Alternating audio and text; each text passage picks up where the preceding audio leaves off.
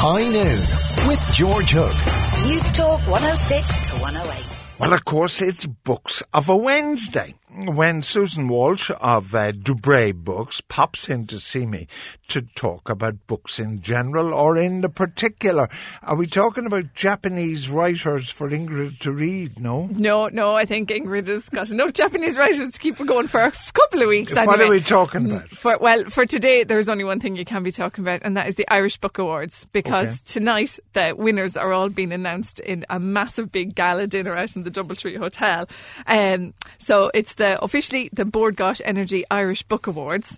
It's been in existence since 2007. Back then it just had 3 categories, and now it has over 15, literally just to show the scope of wonderful Irish publications and authors that are available. Well, you picked a few possible award winners, have you? Well, I thought what we would do, a lot of the fiction and the major non-fiction and sports books get a lot of press, but what I really love, the category I love, is the best Irish published book of the year, this year sponsored by the journal.ie, because these are the books that not only have fantastic content, but they're also very aesthetically beautiful, if you know what I mean. They have to be books of beauty. The first one I brought along on the shortlist is Modern Ireland in 100 Artworks, edited by Fintan O'Toole. Now, he's actually a previous winner with his History of Ireland in 100 Objects, but the Artworks is a beautiful book. It's produced by Royal Irish Academy, who have had 3 previous winners in this category, so they really know their stuff. But the content is, is very readable. The idea, there's a piece of art accompanying every article, basically, is it? And when they say a piece of art, it's year by year, starting 1916 to 2016.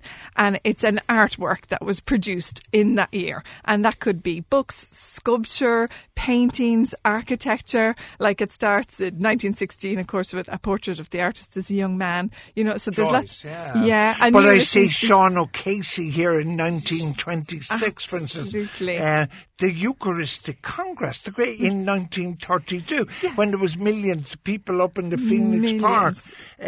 No, that's really interesting. No, it's a really interesting book. There's just 2 pages nearly for each topic, along with either a photograph of the art or a reproduction of the book cover.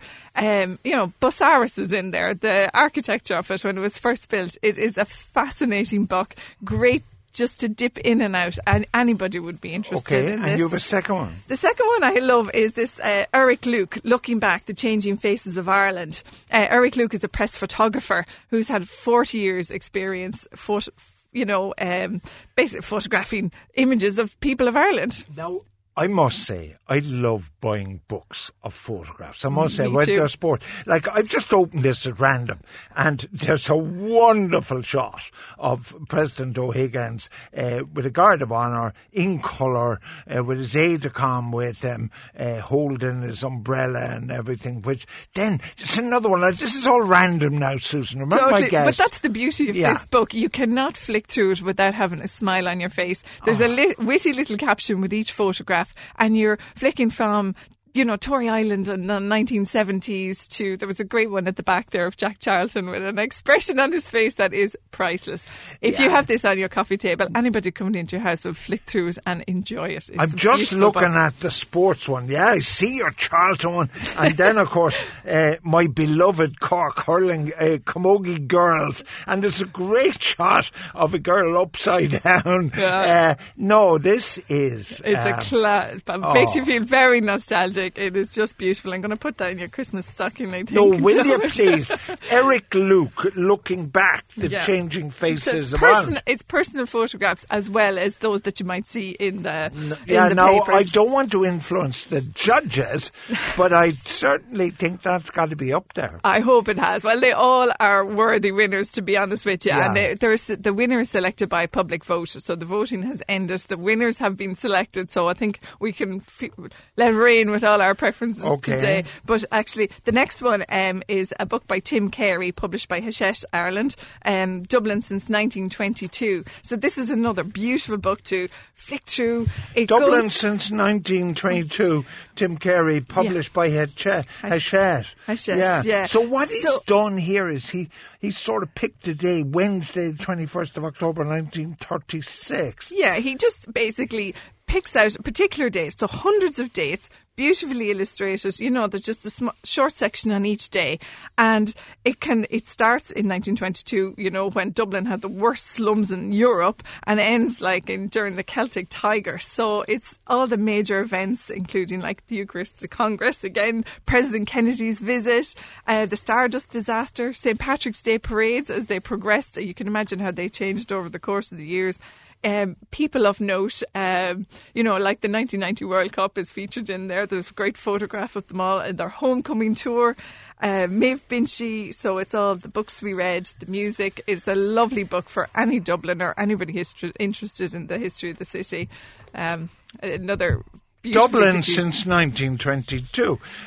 All right, I didn't get an invite to the book awards, but Joe running me through it. Now, We'll be giving you regular updates now on the Dubray Twitter account, so keep in touch now when you hear the winners. What are we doing with poetry and lullabies? This is also shortlisted, a book called All Through the Night, a collection of night poems and lullabies edited by Mary Heaney. So it's another, again, the content is amazing. Mary Heaney has produced a few other collections of poetry that are all award winners, and this is books like, when I say nighttime, I almost expected these a nice soothing poems and lullabies that will send you to sleep, but it's really the subject matter. You know, it includes like Auden's "Do not go gently into that good night," those nighttime poems and thoughts. Like "Slumber, my darling." Yes, Stephen exactly. Foster. There's poems by Hush, Paul little baby. Everything. Paul Durkin's included, Seamus Heaney, Shakespeare, W.B. Yeats. Now, so perfect bedtime book for anybody. All right, now Susan Walsh of Dubray is with me. It's Books on a Wednesday. All of these now are in competition with each other.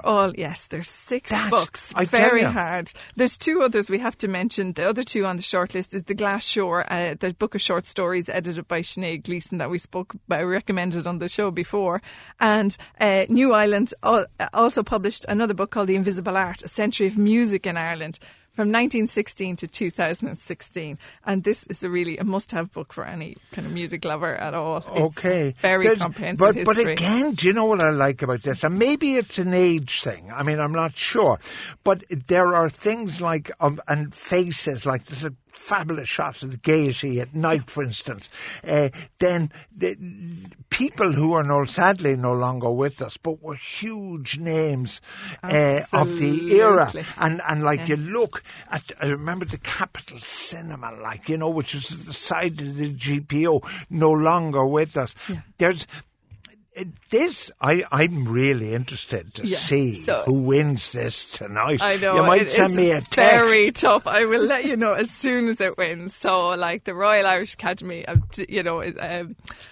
Hachette, they all have wonderful books in it. So it's very hard to make a call on it, I'm afraid. All right.